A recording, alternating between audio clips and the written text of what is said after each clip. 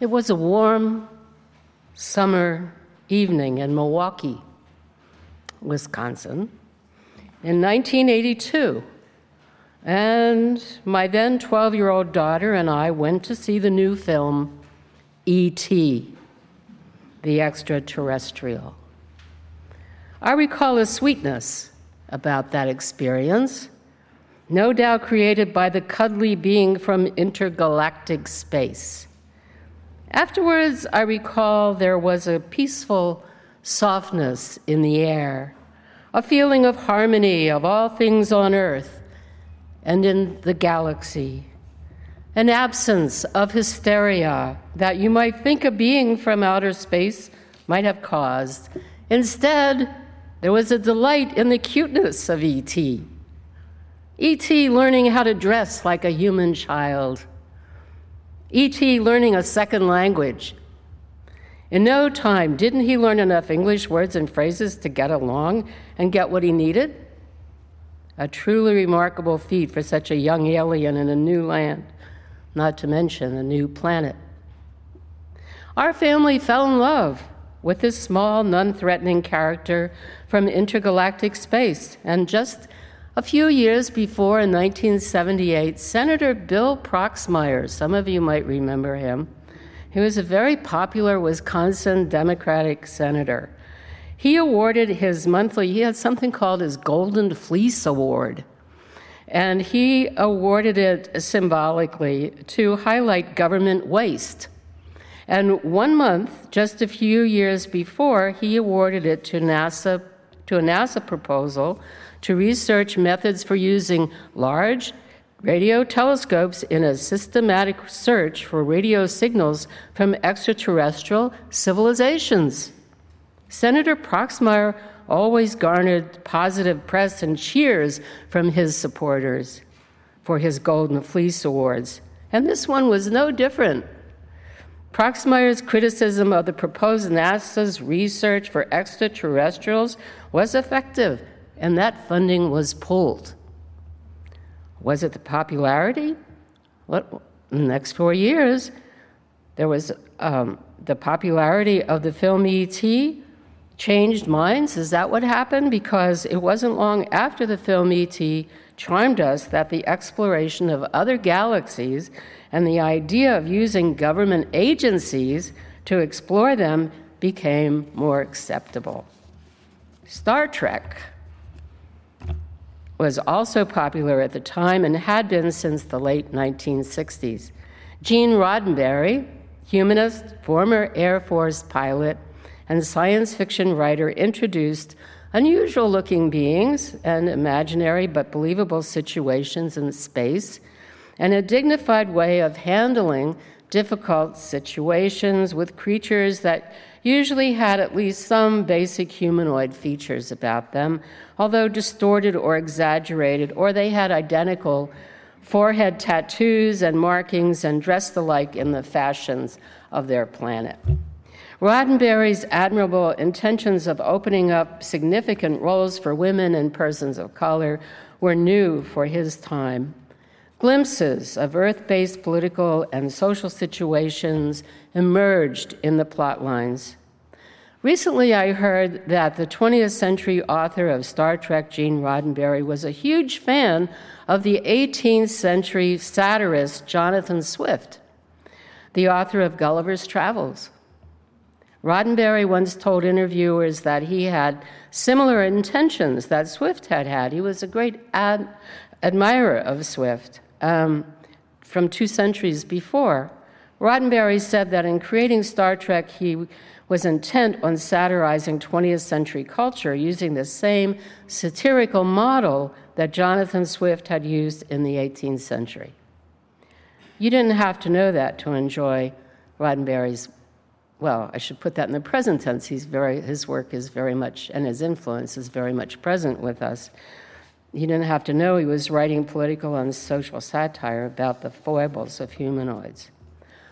Well, now I wish that Senator Proxmire, who, by the way, was a very good senator in my mind, an admirable member of Congress, but he could be wrong once in a while, like he was about funding space exploration. And I wish that he and Gene Roddenberry were still with us to see just how far our exploration has gone and to know that it had been with the support of NASA and, of course, entrepreneurs like Jeff Bezos and Elon Musk and their companies Blue Origin and SpaceX. There's a book that I discovered in the process of researching for this sermon. There's a book called, and I recommend it, it's called The Space Barons, Elon Musk and Jeff Bezos and the Quest to Colonize the Cosmos. The author, Christian Davenport, recalls a conversation between Musk and Bezos. Picture this, Elon Musk saying to Jeff Bezos about some ideas that Bezos had proposed. Elon Musk tells him, I'm going to try to do my best Elon Musk imitation here. Dude, we tried that and that turned out to be really dumb, so I'm telling you, don't do the dumb thing we did. That's the level of conversation between those two. An audio story published last month by the New York Times had the headline, "The search for intelligent life is about to get a lot more interesting." In July, when NASA released the first batch of images from the Webb telescope, we could glimpse remote corners of the universe with newfound clarity and beauty. A panorama of cosmic cliffs, 24 trillion miles tall, constructed from gas and dust. These were the first images from the Webb Space Telescope, and additional powerful instruments being developed will also allow us to view exceedingly distant objects for the first time. One of the goals of the searching is to discern a biosignature. That is an indication that life exists or has at one time existed on those worlds. An example of an earthly biosignature is a clamshell or a bird feather. But before scientists look for a biosignature, they would first need to determine if a planet's atmosphere had air. And then they would ask, okay, what's in the air? And then after years of trying to answer that, they could decide if there's a biosignature. There are teams working to find signs of technological civilization on other planets. The purpose of their work is not to communicate with aliens. I find this is the best part for me. The purpose of their work is not to communicate with aliens, but to discover the atmosphere of distant worlds and what those might tell us. As one scientist explained, the civilization they'll just be doing whatever they're doing. And we're making no assumptions about whether anybody wants to communicate or doesn't want to communicate with us. They're just doing what they're doing. Isn't that a remarkable change in assumptions? No longer assuming, as many of our science fiction examples assume, nothing wrong with them, but this is they assume, like H.G. Wells' The War of the Worlds, for example. It's no longer an assumption that we would be at war with such creatures. We would like to study them. And I would think they would like to study us. Everybody curious, peaceful, interested in science, reasonable? Since the Webb telescope's recent discovery of all those planets, we know there are plenty for everybody. Dick gave me a picture this morning, a contrast of what the Webb, I know you can't see it, but just imagine. The top one is what the Webb telescope can see. The bottom one is what we could see before. It's a heck of a lot more planets. And there are plenty for everybody, no need to fight. each other to be the first one there. No need to try to wipe out some other government space program. Thank you. No need to make up stories and appearances of other beings, with all respect to Gene Roddenberry and E.T. So why not share resources and cooperate? Well, you all know of an example of that happening. I'm sure that you know that 3 weeks ago, to continue the cooperation with Russia, on September 21st, American astronaut Dr. Frank Rubio and 2 Russian cosmonauts launched into space in what is expected to be a 6-month stay on the International Space Station. However, also happening in the present is the buildup of the new U.S. branch of the armed forces, the There you go. The Space Force was created during the Trump administration. So there's cooperation on the International Space Station on the one hand, while there is preparation for the possibility of intergalactic war on the other. To think about that, let's look at this question. If some country wants to fight off everyone else in intergalactic space, what would our position be as a church? You knew I was going to get to this. As a denomination, or as individuals who identify as Unitarian Universalist. What would our position be towards those who will want to fight the enemy in space? In the light of how much turf and space can be seen out there, such wars seem ridiculous to me. Nonetheless, there will be threats of space wars. What's the Unitarian Universalist position on that threat? Another way to explore that question is to ask, what do we, Unitarian Universalists, mean by the word peace in our 6th principle?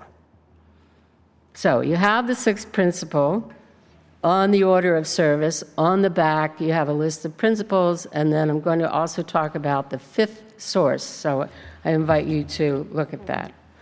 You all know, or if you knew, you might be surprised to learn, we Unitarian Universalists do not have a creed. Some of us, like myself, grew up reciting the Apostles' Creed in the Christian church of my childhood. We have Christian roots, but we do not recite the Apostles' Creed. I believe. We do not have an I believe statement. Instead of a creed, we have these principles to live by, and we have sources that support the principles. Today, I'm lifting up the 6th principle, which states, you can look, it's number 6. We, the member congregations of the Unitarian Universalist Association, covenant to affirm and promote the goal of world community with peace, liberty, and justice for all. Now, notice the word world there. I'm going to be talking about that. Especially since the Webb telescope discovered much evidence of galaxies far, far away, isn't it time to incorporate the word intergalactic? So the revised 6th principle would state, we affirm and promote the goal of world and intergalactic communities with peace, liberty, and justice for all. All the reasons for doing that are contained in the 5th source. So you can skim down, you have to go down pretty far, to the 5th source and look at that. It says, the living tradition we share draws from many sources, including humanist teachings, which counsel us to heed the guidance of reason and the results of science, and warn us against idolatries of the mind and spirit. Reason would tell us that engaging in any kind of space war would be not only dangerous, but extremely foolish. There's apparently already more junk.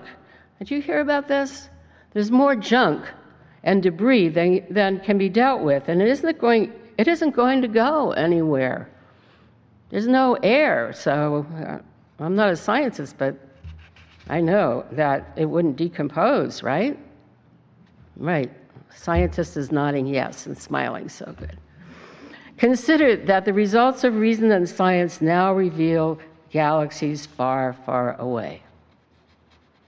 The Webb telescope is only the first of additional powerful telescopes being developed that will show us just how small we are, just teeny-weeny specks, and many times smaller than that, and just how large our galaxy and galaxies beyond ours are. So by adding the word intergalactic to our sixth principle, we would model our goals of peace, liberty, and justice into deep space, with space that needs to be shared with careful attention to its viability by all earthly and intergalactic powers. So, no doubt, some will say there's no hope for continuation of cooperation, in intergalactic space, and so they reason, don't go and take the steps to add the word intergalactic to our sixth principle. Critics will say that's hopeless. No doubt some will echo Senator Proxmire in his Golden Fleece Award to space exploration in 1978 and say, look, we're at a crisis point in our economy and we can't afford these wild goose chases into the unknown with the purpose of observing some weird alien culture. The answer, I have some answers to those. The answer to the first objection, that there is no hope for cooperation in space, I already mentioned the cooperation between Russians and Americans have for a long time and now continue to share spacecraft despite the Ukrainian conflict. The answer to the second objection, the economic one, is that exploring is worthwhile because in learning about other galaxies, maybe we can learn something about our own. Maybe we can learn something about our blue planet and how to survive it for another millennia. That would be nice. So if this suggestion is to become a reality, if the word intergalactic were to be added to the sixth principle, the process for such a change is already in place. Unitarian Universalists are really good at doing things like this. We have a process. It takes 3 years, but it's a good one. It involves, first, for a local congregation to suggest it, and eventually for it to gain support throughout the Unitarian Universalist Association and be studied and become a statement that the entire General Assembly votes on. The last time there was anything having to do with peace was 12 years ago. In 2010, there was a statement on peace voted on and passed, and the topic was peacemaking. Here's what it says. We believe all people share a moral responsibility to create peace, mindful of both our rich heritage and our past failures to prevent war, and enriched by our present diversity of experience and perspective, we commit ourselves to a radically inclusive and transformative approach to peace. So when the time comes for one of our members to decide whether to join the Space Force or decide what position to take about any intergalactic conflict, our denomination supports the personal discernment process. This UU peacemaking document from 2010 states, for Unitarian Universalists, the exercise of individual conscience is holy work. Conscientious discernment leads us to engage in the creation of peace in different ways. We affirm a range of individual choices, including military service, and a conscientious objection, whether to all wars or particular wars, as fully compatible with Unitarian Universalism. There was a lot of discussion about this before that 2010 vote. The question was, is Unitarian Universalism a peace church like Mennonites or Quakers? No, we are not. We honor, as that statement says, we honor both conscientious discernment. We honor conscientious discernment to decide which one which choice you want to make. This statement was the result of many years of discussion and creating it with the support and scholarship of Dr. Paul Razor, who's one of the UU theologians who writes about just war theory, and John Burns, the past president of the UUA. They came up with a clear statement of military service as an individual choice. I'm mentioning this as I wrap up because compared to that complicated and heavily itemized peace-creating statement that the congregations decided on in 2010, having accomplished such an admirable, remarkable, and complicated process, in comparison to that process, I'm suggesting, wouldn't the addition of the word intergalactic into the sixth principle, that one word, be much less complicated and a sure thing? Wouldn't a statement of faith that adds the word intergalactic to the sixth principle be less complicated and controversial? Well, someone might go to the microphone at the big General Assembly.